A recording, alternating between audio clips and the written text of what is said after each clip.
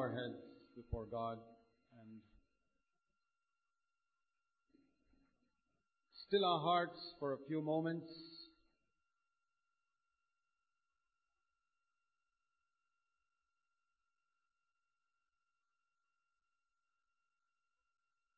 Every good and perfect gift comes from above. Anyone who expects a good and perfect gift from man is going to be disappointed.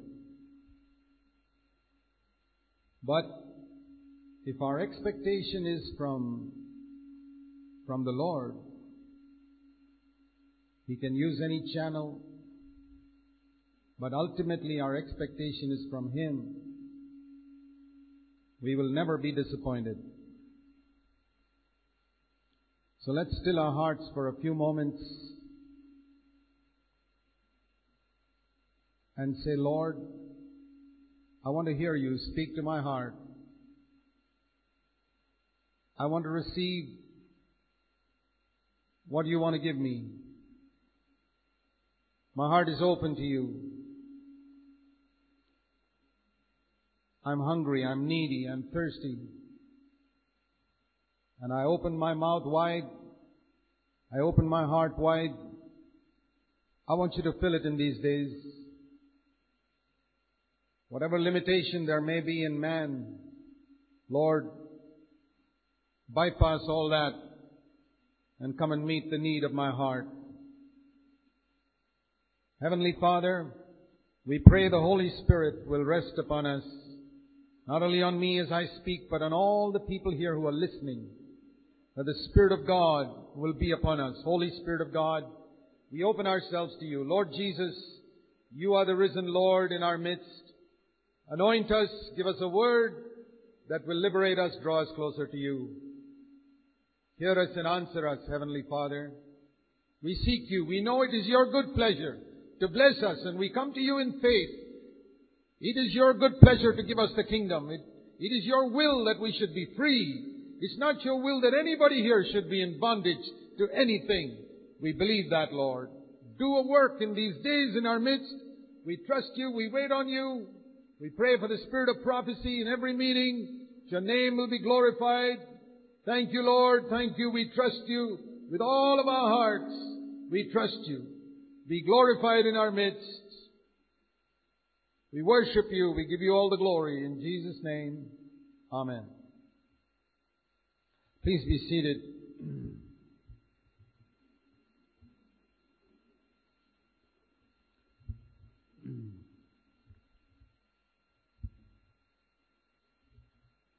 Okay, we are going to begin. First of all,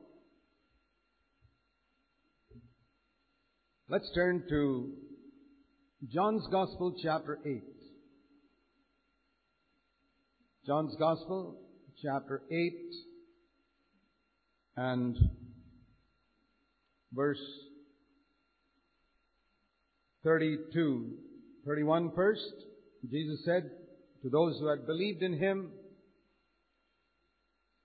"If you continue in my word, then you are truly disciples of mine. And you will know the truth, and the truth will make you free." So, that is our theme for this conference. And we don't want to just get a lot of good messages, but we want to actually become free. And I don't know what you are in bondage to at the moment, but the devil's got all types of bondages lined up for people, and many of God's people are in bondage, and they should not be in bondage. It's not God's will. See, first of all, you must believe one thing, that it is not the will of God for you to be bound by anything.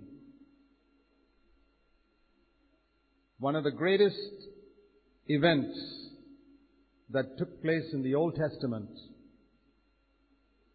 which God asked the Israelites to commemorate every year in the Passover was their liberation from slavery in Egypt. You know what the Passover was? The Passover was the celebration of the liberation from slavery in Egypt. And they had to celebrate it every year with the slaying of a lamb. And it was that celebration that Jesus turned into the breaking of bread when He met with the disciples on that Passover night.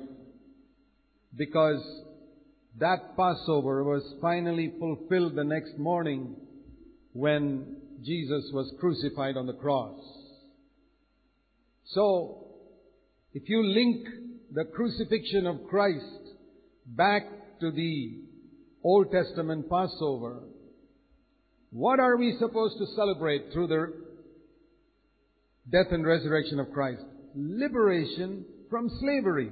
If you had gone to any of the Israelites in those 1500 years when they celebrated the Passover, in fact, the Lord told them, when you celebrate the Passover, the head of the table, the father would sit and he would celebrate the Passover, the lamb, etc. And his son was supposed to ask him, Dad, what does this mean? It was a ritual. Every time the son had to ask him. And every year the father had to tell the son so that it would go on from generation to generation and they'd never forget it. What? That they were not supposed to be slaves. That when they were slaves, the almighty hand of God came and liberated them. That's what we're supposed to be celebrating through the death and resurrection of Christ. And from that I believe that there is not a single thing that's supposed to bind me. I'm not supposed to be a slave to people's opinions, to the law, to sin, to the world, to the love of money, to nothing. I'm not even supposed to be a slave to myself. A slave to trying to create impressions on others. There are 101 things that we can be slaves to. And if we can understand this, first of all, it is not the will of God that you, dear brother, sister, even if you were converted this morning, it's not the will of God that you should be enslaved to anything at all. Not to the devil, nothing. And yet when I look around, I see the vast majority of believers bound. What shall we say is the reason for this? According to this verse, they don't know the truth. That's it. Or they know partially the truth. For example, many of you are not enslaved to the fear that you might go to hell when you die. Right? How did you get out of that fear? Because you knew one part of the truth. That Christ died for your sins, paid the punishment, and you're free. Do you see what that truth did to you? Do you see how that truth completely liberated you from the fear that you would go to hell when you die? Do you know multitudes of people in the world don't know what will happen when they die? But you know. How did you get liberated? Because you understood a small segment of truth. What a difference it has made to your life compared to all the other people in the world. Can you imagine what will happen to you if you understand more and more of truth and understand the whole spectrum of truth? If you studied light, you know that white light has got 7 colors. It's called a spectrum, which you see in the rainbow. Now, if you take one of those colors, that's right, that's a part of white light. But it's not all. It's not all. You've got to get the whole spectrum to get white light. I remember seeing a picture of something that is in a museum in one place where they put plants under different colors light. You know how plants grow in the sunlight?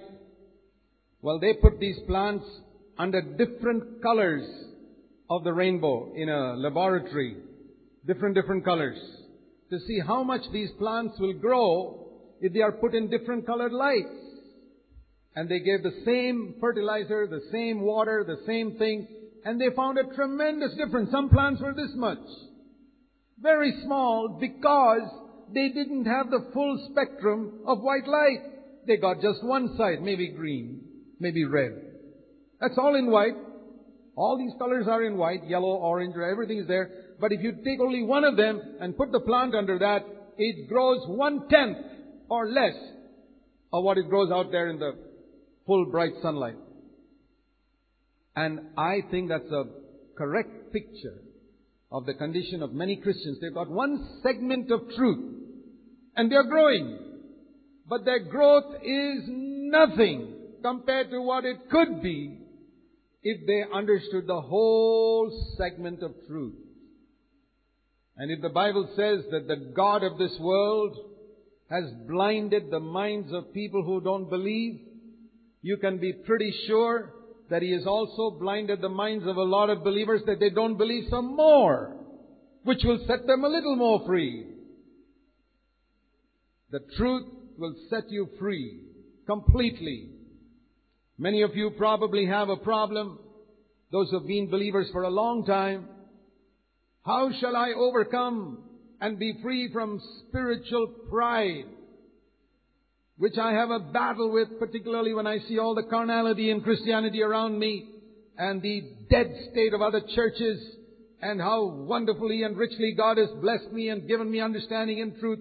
How can I remain humble with all this fantastic experience and knowledge and victory? Does God want a person to be enslaved by spiritual pride? Not at all. If you know the whole segment of truth, you will never be spiritually proud, even when you're the greatest overcomer in the world. And even if God uses you more than everybody else, you'll still be humble. Nobody was used like Jesus, and yet He was the humblest man that walked on the earth.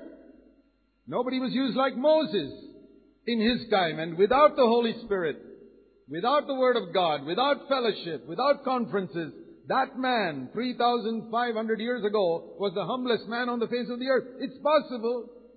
Everything is possible by the grace of God, but you got to understand the truth. And now I want to say one more thing, which I've been stressing these days. David said in Psalm 119, "Thy word have I hid in my heart, so that I might not sin against Thee." That's verse 9 or 11. "Thy word have I hid in my heart, that I might not sin against Thee." Now there's a lot of difference between receiving truth in the head. You know who's got the maximum amount of truth in the head? The devil. And he's completely bound. He's not free. And if you get truth in your head, no matter even if you get all the truth, you'll still be a slave. But when you get it in your heart, if your heart is hungry, you don't want to just study. You know, most people study the Scriptures either to get more understanding so that they can talk about the Bible with others, or to get more honor, or to preach sermons. Now I'll tell you this, if you study the Bible to preach sermons, you'll be a slave all your life. Any of you got that habit, get rid of it.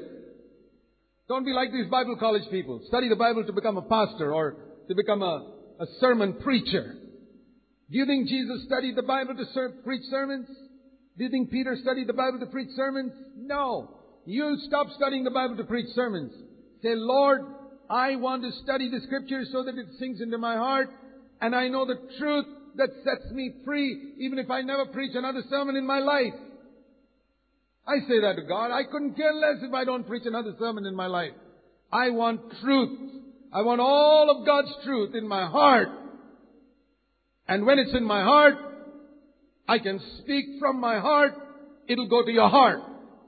If I cram it all up in my head, I'll speak from my head and it'll go to your head. This is the reason why so much of ministry in many churches is going from head to head and people are not being set free from sin. So I hope you will understand the difference between understanding what I'm saying That's easy. If you've got a clever mind, you can understand it, you can grasp it, you can probably go home and even preach it. But if you want to get it in your heart, you don't have to be clever up here. You have to have a hunger and a thirst and a terrific sense of need. Lord, I am a needy man. I have come here as a needy man, and I am hungry for your truth. That man will get it in his heart. That woman will get it in her heart. The rest will get it in their heads like they've got it for 30 years and say, that was a wonderful conference, and go away and live the same old life that they have lived all these years. That choice is yours. We can't stop that. Even Jesus can't stop it. Jesus said about the good ground are those who receive it with a good heart. You know that Jesus said that in Luke 8? Not a good mind. The good ground where the seed is sown is those who receive with a good heart. I believe this is the big mistake that perhaps some of us have made. We thought all we need when we sit in a meeting is to be alert. I shouldn't be sleepy. I must be listening carefully. I must take down my notes. All that is good, but it has only got as far as your mind. And that's why year after year after year, there doesn't seem to be much change in your life. What you need is a hunger and a thirst and a terrific sense of need. Lord, I am the needy person sitting here. I mean, if I can find someone here who feels, Lord, among all the people sitting here, I feel I'm the most needy. Brother, sister, you're going to get the maximum from God. It's like that. God satisfies the hungry and the rich. He sends empty away. That's what the Bible says. He satisfies the hungry soul with good things, and He sends the rich empty away. Let me show you Psalm 103. Psalm 103, it says,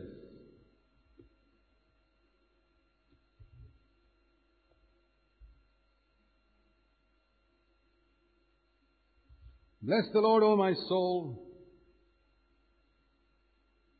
and forget not all His benefits. Verse 2, Psalm 103. He forgives our sins. He heals our diseases. He redeems us from hell.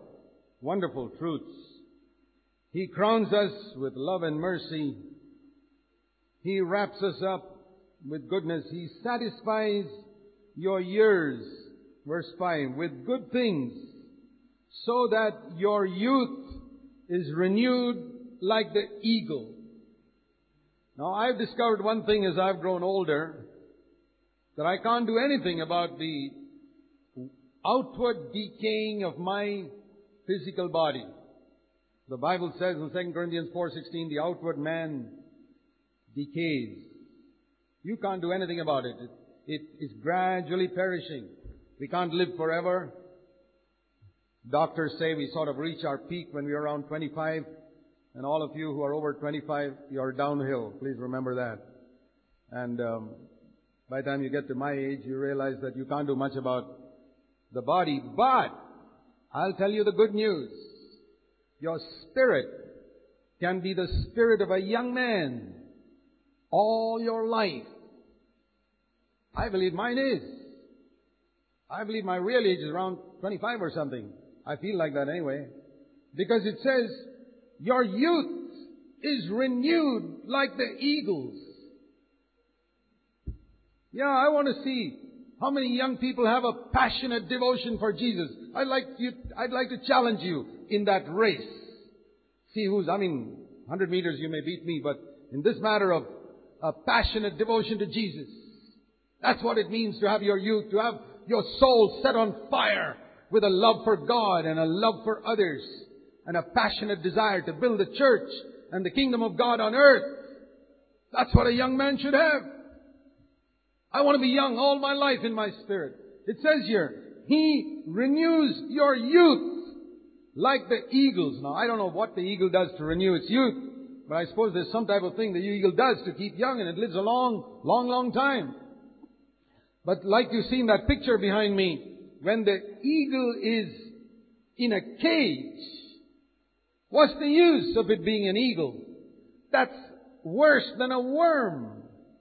A worm outside the cage is better than an eagle inside a cage. So it's no use boasting, God's made me an eagle. He's made me one with Christ. Wonderful. But I hope you're not in a cage that the devil's put you in. The truth will set you free so that your youth, the youthfulness of your spirit, will be renewed year by year. I hope you'll see me younger next year than you see me right now. That's my goal. I want to get younger and younger in my spirit because it says your youth will be renewed like the eagles. He does it. He does it. And I have faith for it. Just like I have faith for verse 3, that He forgives all my sins. I have faith for that. And I have faith that He will renew me like the eagles. He'll satisfy all my years with good things. My brothers and sisters, God is a good God. And we must believe that. This is His will for you. That you should be like the eagle that flies in the air. That's God's will for you. Now I want to show you in Ezekiel. Turn to Ezekiel, please. And, Ezekiel had a vision of the future kingdom from chapter 40 onwards. That's a picture of the New Testament church. But in chapter 1, in his vision, he was in Babylon, and God gave him a vision of how His glory had departed. And one of the visions he saw in Ezekiel chapter 1 was Ezekiel chapter 1. He says he saw, verse 4, there was a great cloud with fire, and inside that, verse 5, were figures resembling 4 faces and 4 wings. Now this is all picture language, but I want you to understand this picture language. It says here in verse 10, the form of their faces, each one of these had the face of a man, the face of a lion, the face of a bull, and the face of an eagle. These are the 4 faces. They symbolize 4 aspects of our Christian life. First of all, we are to have the face of a man, which is an attitude of compassion and goodness towards others. The tender face of a man, not the fierce face of animals. Tender face, when a man's face is so much gentler compared to all the other 3. That's why I believe that that's the first thing we need to see. A gentle, merciful attitude towards others. And if your face is not like that, pray that God will give you a face like that. The Bible says in Ecclesiastes chapter 8 or chapter 7 that the wisdom lights up a man's face. And your face can be gentle and compassionate towards your children. You hard-working mothers, when your children irritate you, ask you for a face like this. And all of us, when we work with people who are hard and difficult to get along with. And then it says, the other is the face of a lion. And that's another thing that we must have. Our attitude to the devil and to sin and to all evil is the face of a lion. It's a picture of dignity and authority. I'm not going to crawl before the devil like a worm and say, oh, please, don't trouble me. No! I'm going to be like a lion before Satan so that he's going to flee with his tail between his legs because I'm in Christ. That's the second position I need to have. My face towards the devil must be that of a lion. Of a lion. When I proclaim God's Word anywhere, my face must be like the face of a lion. Not all the time. When I deal with people individually, it must be the face of a man. But I must also have the face of a lion if I am to stand against God. And all of you who proclaim God's Word, when you want to liberate people from the captivity of Satan, you've got to have the face of a lion towards the devil. You don't hate the people, but you see the devil's grip so many of them. And I believe Jesus had the face of a lion when He confronted people who were in the grip of the devil. The third thing is the face of a bull or an ox. And that is a picture, oxen were used for 2 things in the Old Testament. Sacrifice and service. Like bullock carts and plowing the fields. So the ox symbolizes, the bull symbolizes sacrifice and service, and I'm ready for both. I say, Lord, I don't expect to have a comfortable life on earth. I expect my entire life till the last day on earth to be a life of sacrifice and service to other people. If I'm a servant of God, I'm a servant of all men. And that's the trouble with a lot of Christian leaders and pastors. Why the grace of God departs from them is because they want to be servants of God, but they are not servants of all men. We must have the face of a bull, and that is to serve and serve. Have you seen these bullock carts? I mean, we were in the villages, we'd have seen the bulls plowing the fields, but here at least we can see the bullock carts. And I see the face of those bulls sometimes as they pull those bullock carts. They've done it for years. And they just plod along, they get whipped, and they go this way and that way and the other way. Service, service, service. They get up next morning. What do they think they are? They think, oh, today is going to be a relaxed day for us? Oh no, which bull gets up in the morning, even on a Sunday, and thinks, oh, today I'll have a holiday? There's no holiday. Perhaps more work on a Sunday. That's how it is to serve the Lord. Are you willing? And in the Old Testament, you never knew. One day the master will take that bull and lay it on the altar and say, okay, today, goodbye to you. I've got to sacrifice you. Thank you for all the service you gave me for the last 20 years. Now, I've got to kill you. Is that the way they reward me after all these 20 years of service? Okay. The bull says, fine. Are you willing for that? Are you willing to be a sacrifice for the Lord? After years and years and years and years of service, to live with the spirit of sacrifice every day and the spirit of service every day. That's the meaning of the bull. Sacrifice, sacrifice, sacrifice. If ever you think, I'm a senior brother now, I don't have to sacrifice like I did in the old days, brother, forget it. You're not fit to serve the Lord. If you want to serve the Lord, you must have the face of a bull till the end of your life. Spirit of sacrifice. And the fourth one is the face of an eagle, it says. The face of an eagle. And that's the thing I want to mention. That's the eagle that's not in a cage.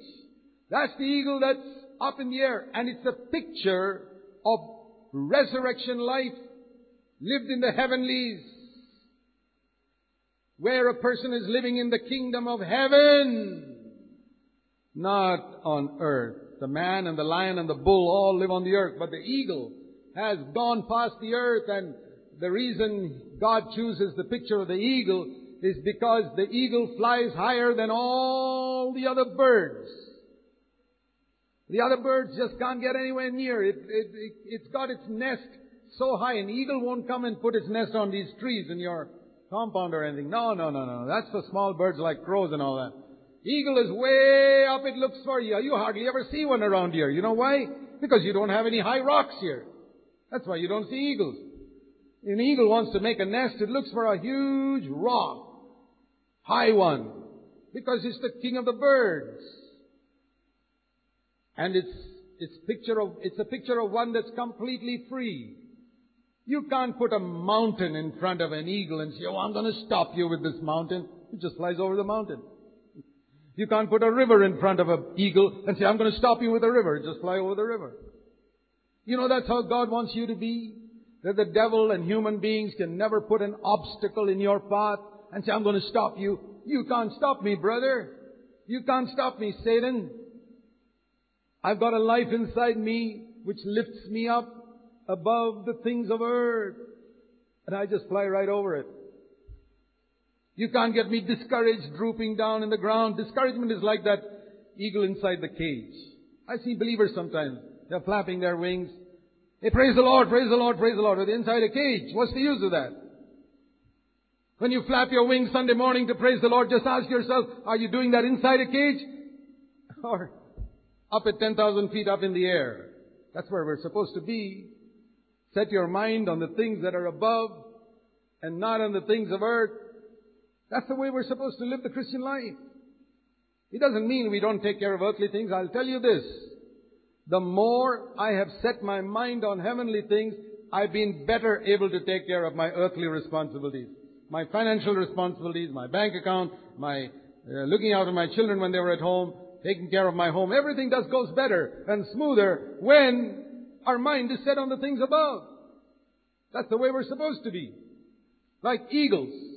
That's the way we're supposed to be. It's a picture of resurrection life. You know, when God created man, He made him on the same day as the animals. You've heard me say that. On the first part of the sixth day, He made the animals.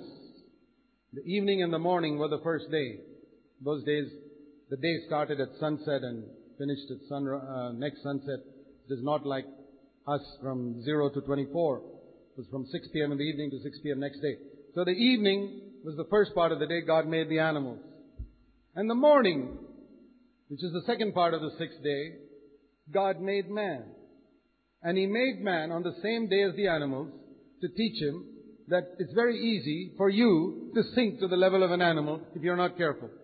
That was the message, why He created man and animals on the same day. You know, you look inside the animals and their heart and liver and kidney and everything is more or less like a human being. Okay. But then He did something to man which made him completely different from the animals and even higher than the angels. He breathed into him. Now, a lot of people, they say, when God said, let us make man in our image, not a lot of people, some crazy people say this, that when God made man in His image, it was as if God had eyes and ears. And I want to tell you the good news that God doesn't have eyes and ears like us. Jesus has when He took a body like ours, but God the Father doesn't. Because in that case, the animals are also like God. No. What is it that made man in God's image different from the animals? Not 2 eyes and 2 ears, because the dogs and cats have got that. They are not in God's image. It is the fact that God breathed into him something called a spirit that made him a living soul with the capacity to receive God's life. See, like this table has no capacity to receive electricity. You put electricity through the table, nothing happens. But you put electricity through a tube light. Oh, it burns. It's got the capacity, or through a filament in a bulb. It burns. Unlike the table. So animals don't have the capacity, like this table doesn't have the capacity to receive electricity. Animals don't have the capacity to receive God's life. But when God made man, He made him with a capacity to receive God's life. That's what makes you and us different from the animals. And that life was always pulling man upwards. Upward, just like the life of the eagle. But he had this earthly part of his, which kept him on the ground. And Satan, when he tempted Eve,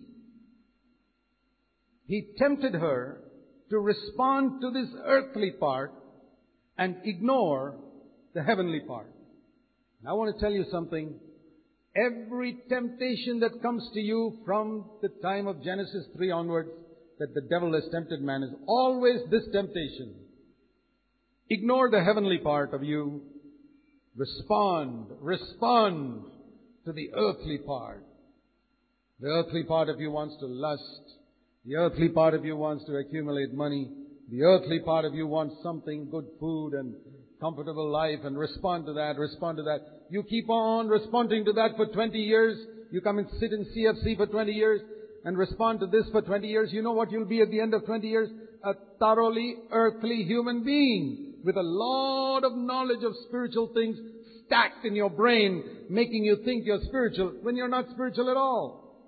Another fellow who's got probably 20% of your knowledge may be more spiritual than you, because he spent 20 years responding to the heavenly part of him, calling him upwards.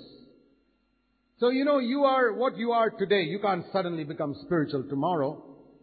I'm sorry to disappoint you with that. You can't become spiritual. There's no button you press or experience you get here that suddenly you'll go away from the conference a spiritual man.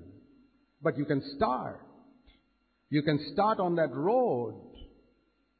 And 5 years from now, if you're faithful, you'll be soaring like the eagle. What does the Bible say in Isaiah 40 and verse 31? Isaiah 40:31, it says, those who wait upon the Lord will gain I would like to put it like this, another type of strength, another type of power, which it is impossible to get humanly speaking. It's called resurrection power. Those who wait upon the Lord will get this new power, and automatically they will start mounting up with wings like eagles. Spiritually speaking, they will run and run and run and run and run and run and never get tired. They will walk and walk and walk and walk and walk with Jesus and never become weary. How many of you got weary about walking with Jesus? It was not the real Jesus. You walk with the real Jesus, you never get weary. It gets exciting, more and more exciting as time goes by. As you walk with Jesus, you run with Him, run the race, walk with Him. You never get weary. You know what it means to walk with Jesus? I'll give you one example. When you are watching a television program and something comes on that screen which Jesus would not see, and Jesus gets up and walks away, you walk with Jesus. Walk away. That's what it means to walk with Jesus. You got it? When you're reading a book or a newspaper or a magazine and there's something there which Jesus would not read, He gets up and walks away. You walk with Jesus. Walk away from that. Okay, I hope you learned something at least this morning. To walk with Jesus, you'll never get weary. Why do you get so weary? Because when Jesus walks away, you're still sitting there reading that thing, watching that thing. No wonder you're tired and exhausted and the devil knocks you down left, right, and center. Walk with Jesus. Walk with Him. When you're tempted to speak that angry word to your husband or your wife because he or she did something terribly stupid. And of course, you never did anything stupid in your whole life. So then, what do? And Jesus walks away from there saying, I don't want to hear what you're going to say now. Excuse me, I'm going. You walk away with Him. Walk away with Him. That's what it means to walk with Jesus. I want to do that. More and more I've learned to walk with Jesus. You will not grow weary. You will mount up with wings, but you've got to wait on the Lord. It doesn't happen overnight. It's those who wait upon the Lord. They wait, they know God will do it. They say, Lord, I can't do it. I can't sort of try and spring up and fly. I can't do it. I can't produce wings and try and fly. You got to do it. You who created the eagle, you can do that in my spirit and make me fly like the eagle. And break every prison door that's tied me up. Set me free. You must believe this is God's will. What I'm trying to do is try and create faith in your heart from God's Word that this is God's will for you, for every single one of you. When God created man in His image, He put something within him which could lift him up to the heavenlies. But Adam and Eve rejected that and chose the earthly, something to satisfy their stomach, something to satisfy their tongue, mainly something earthly, just like the animals look for something to satisfy their tongue and their stomach. That's why Jesus also had to be tempted with food, because He had to be tempted like us, tempted with earthly things. And He rejected it. He rejected everything earthly. He was offered the glory of the world. He said, no, I live by that principle which God created man with. And that's why Jesus lived like an eagle all the time. And that's why Adam and his descendants are earthbound. See this verse in 1 Corinthians 15, where 1 Corinthians 15, it says here is verse 47. It's talking about Adam and Jesus Christ. 1 Corinthians 15:47. The first man is from the earth, earthy. The second man is from heaven. Got it? That's clear. Adam was made from the earth, earthy, and he lived for the earth. The second man came from heaven. He had an earthly body, but he lived from heaven. Now listen to this, verse 48. As is the earthy, so also are those who are earthy. All the descendants of Adam behave just like him. They're interested in earthly things, right from the time they are children. But as is the heavenly, so also are those who are heavenly. That means when we get really connected to Jesus Christ and get rid of all the things that hinder that connection, I can become a heavenly person like Him. And, listen to this encouraging word. That's a great encouragement, verse 49. Exactly as we bore the image of the earthy, we will also bear the image of the heavenly. You know what that means? That means, you know how it was in the old days, dear friends? How wonderfully I bore the image of the earthy. I was angry, bitter, unforgiving, earthly minded, loving money, fighting, quarreling for the smallest things. Didn't I bear the image of the earthy in a wonderful way? Exactly like Adam? Yes or no? We all did it. If you don't believe it, go and ask your parents how you behaved when you were a child. We bore it exactly, in exactly the same way as the Holy Spirit transforms my inner being into the likeness of Christ. I will bear the image of the heavenly. I got my Adamic nature from another. Yes or no? Did you produce it yourself? Or did you get it from somewhere else? Your sinful nature. You got it from another person, from your parents, ultimately from Adam. I did not produce my sinful nature. I was born with it. I got it from another. And the mistake we make is we think we can produce the heavenly nature. No, you have to get it from another. And exactly like the first person gave you a perfect earthly sinful nature, which you manifested wonderfully in sin. In the same way, this heavenly person can give you His nature, which also you can manifest. You have to receive it. You can't produce it. The big mistake that many Christians who have heard the message of holiness make is they deviate into Hinduism and other religions where they think we've got to work and produce it. And they hear something in the message in the Sunday morning. I'm going to practice that from now on. You hear in the Sunday meeting that your tongue must be a little more controlled as a Christian. One more topic for my self-improvement program. Tomorrow onwards, I'm going to control my tongue. Then another day you hear about not loving the world so much. Another point in your self-improvement program. I'm not going to love the world so much. Okay, look back over your self-improvement program. How has it succeeded after all these years? You got your sinful nature from another. You get your heavenly nature from another too. You didn't produce your sinful nature. And you can't produce the divine nature. You have to wait on the Lord. You have to receive it. You got to humble yourself and say, Lord, you got to do it in me. You have to write your laws in my heart. You have to write your law in my mind. You have to do it. I'm not going to live under the old covenant where thou shalt not struggle and fail. I want to be like the eagle. Do you think the eagle struggles to fly? Even an aeroplane struggles to fly. How many yards it has to run before it takes off? But look at the eagle. It just takes off. It doesn't need a runway. It doesn't need anything. There's no effort in it because it's nature.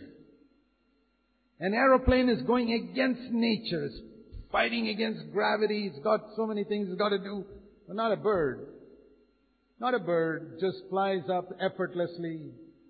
And I see sometimes these birds, just one flap of the wing and they go on and on and on and on. It's like amazing. I say, Lord, I really want to be like that. I really want to be like that. I want all of my life to be like that. And the Bible says if I wait on the Lord, it will be like that. It will be like that better and better as the days go by. That is when man sunk into this wretched, earthly, sinful nature, God sent His Son in the likeness of sinful flesh. That means His body was made of the same dust that your body and mine is made of. That's all it means. There was no sin in it. The likeness was there, but there was no sin in that body. He was sinless. He had no sinful nature. He was born of the Holy Spirit, but tempted like us. In every point, overcame, and He died, and then He rose again.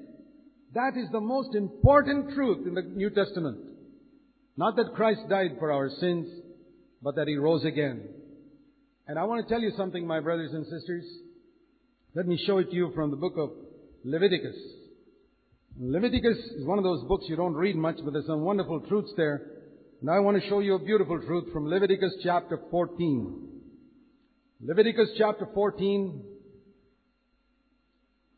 This is speaking about how a leper can be cleansed.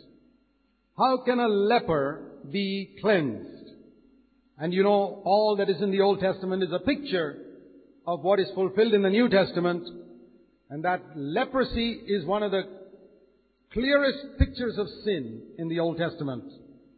And that's why the Lord said to the Israelites, every leper must be put outside the camp. Every sinner must be put outside heaven, outside the camp of God's people. That's why Paul told the Corinthian church, put that man who's living in sin outside the church. Let him get a taste of what it is to be in hell. The church should be like a taste of heaven, if it's a good church. Put him out, so that he realizes that sin is a terrible thing, and when he repents, bring him back. So the leper was put outside the camp because he's a picture of a sinner who's still got sin, who doesn't want to give up his sin. But then in the Old Testament, it speaks of a leper who was cleansed.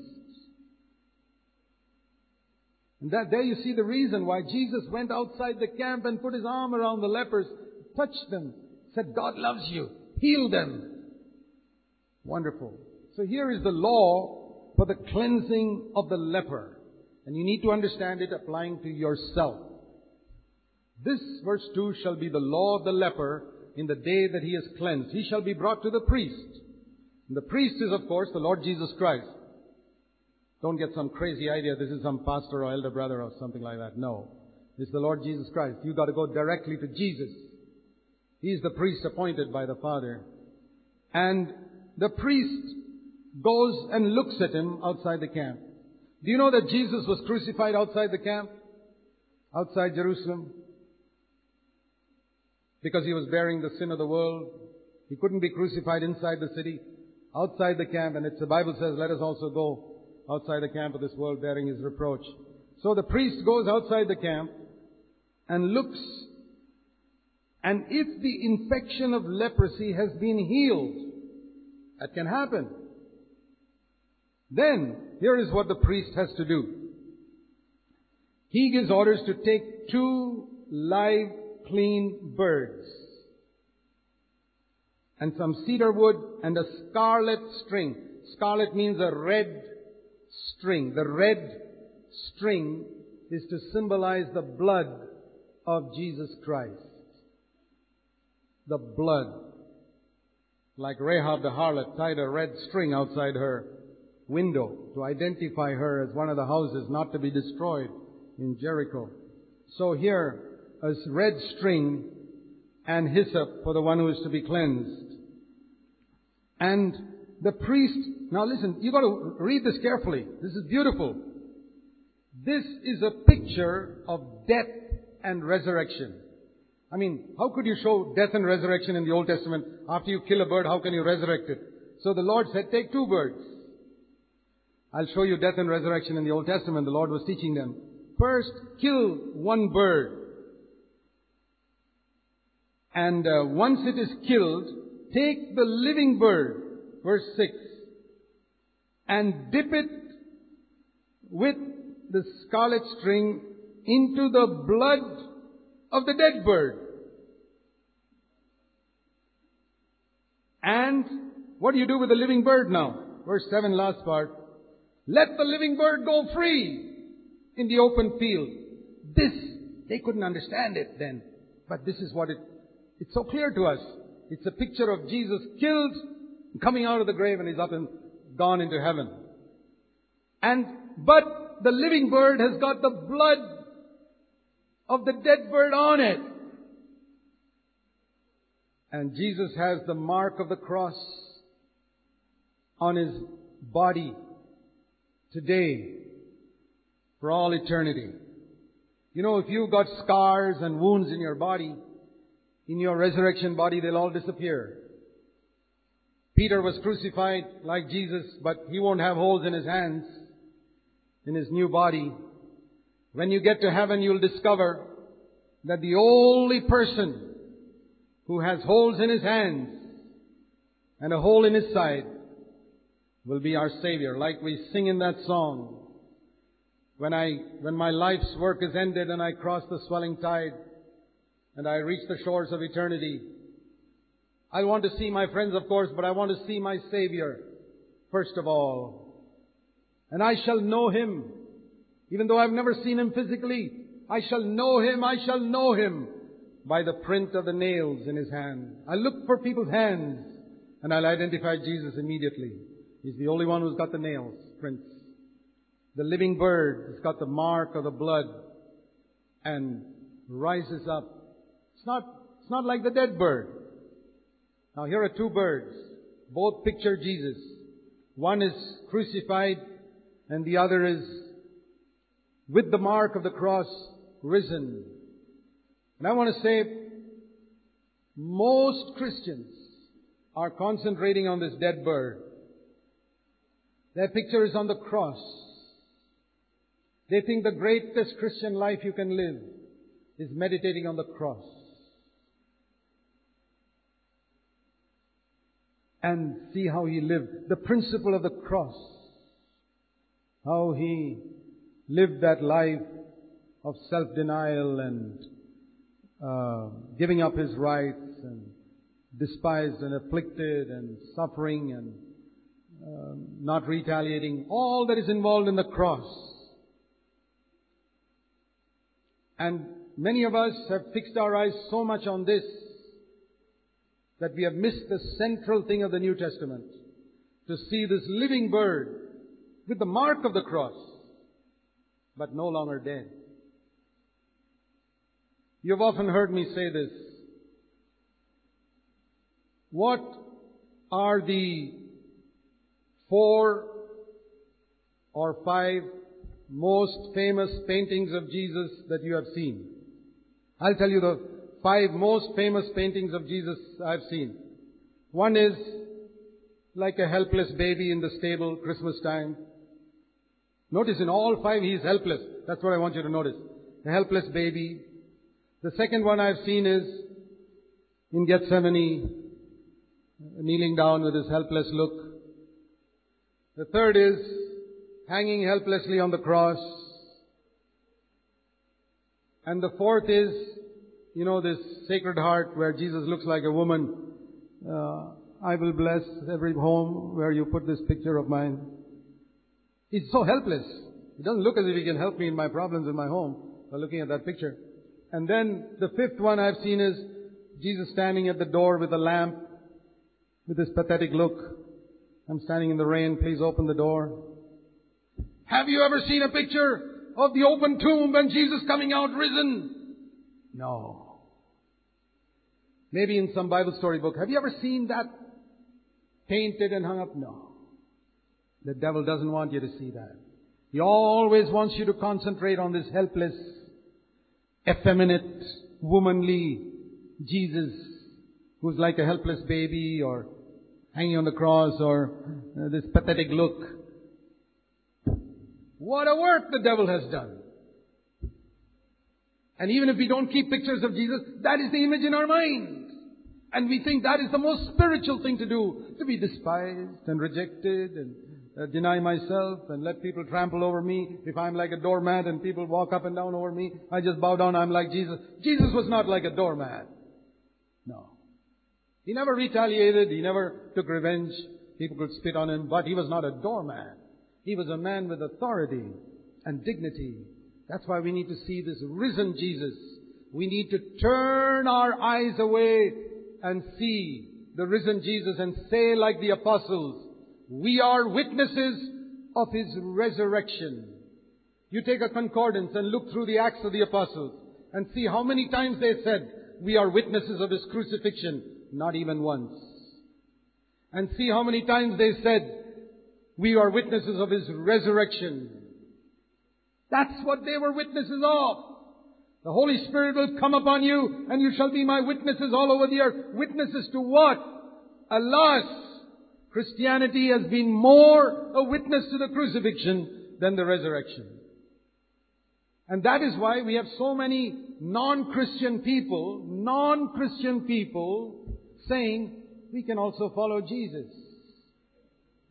And they also, in many religions, they have a respect for Jesus, how He was kind and didn't retaliate and, forgive your enemies and this, that and the other. But which religion tells about the resurrection from the dead and the conquering of Satan and an imparting of that power to us today? That is what the devil doesn't want us to know, the truth, because he knows that will set you free. And he does not want you to be free. He wants you to be bound. My brothers and sisters, will you pray in these days that you will know the resurrected Christ, the one who has risen triumphant over death, sin, hell, the devil, over every earthly problem, who's got all things under His feet and who has become the head of His body, the church. It's a wonderful message. And if I wait on the Lord, for the Lord, now you understood it all in your head, right? Now pray that it'll sink 12 inches into your heart.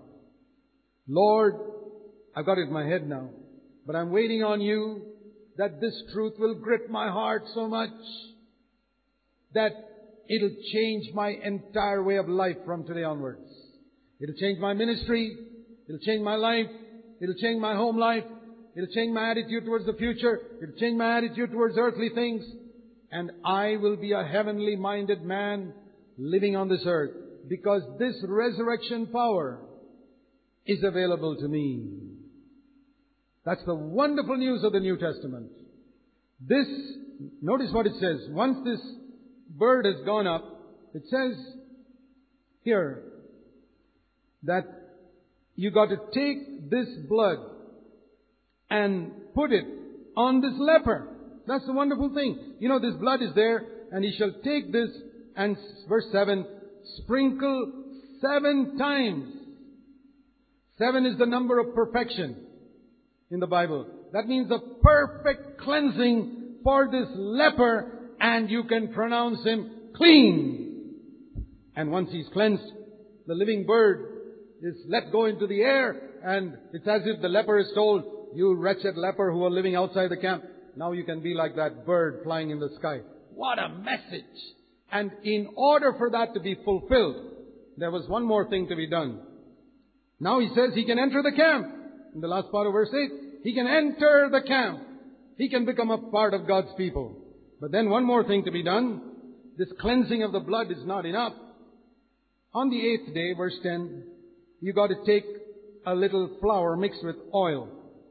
And the priest who pronounces this leper clean shall bring this man before the tent of meeting, and he must take this oil, and he'll kill a lamb, and he'll put the blood on, verse 14, on his right ear, on the thumb of his right hand, and the big toe of his right foot. That is, his whole body, head to foot, is cleansed in the blood of Jesus. And then, this is the wonderful part, he'll take some oil, that's a picture of the Holy Spirit, and pour it in his left palm, and put the oil on top of the blood. Here, and the ear, and the thumb, and the toe, head to foot. The Holy Spirit has come in, born again by the Holy Spirit. That's not all. Here's the best part of it. And then, verse 18, the rest of the oil, he's got to pour it on the head. He's got to be baptized in the Holy Spirit. Wonderful. Verse 14. Earlier on, that is how Aaron, the high priest, was anointed. The oil was poured upon his head, and this wretched leper can have the same baptism in the Holy Spirit that his high priest had. This is the message of the Bible. That then he can be like that bird that flies in the air.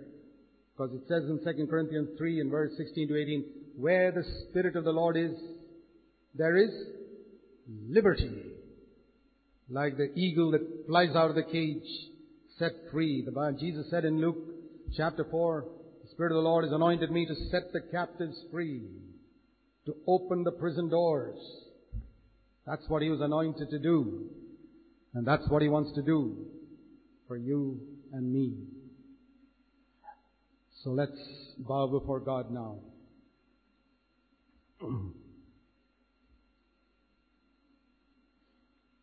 While our heads are bowed in prayer, I want you to be still for a moment.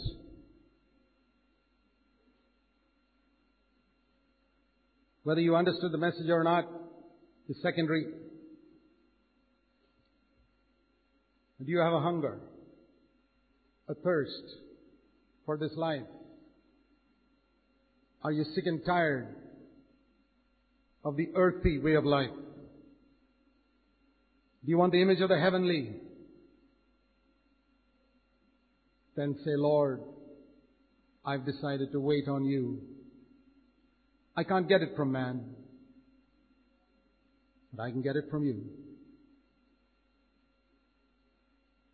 Every good and perfect gift comes from above, from the Father of lights, with whom there is no variableness. That means He doesn't change His mind.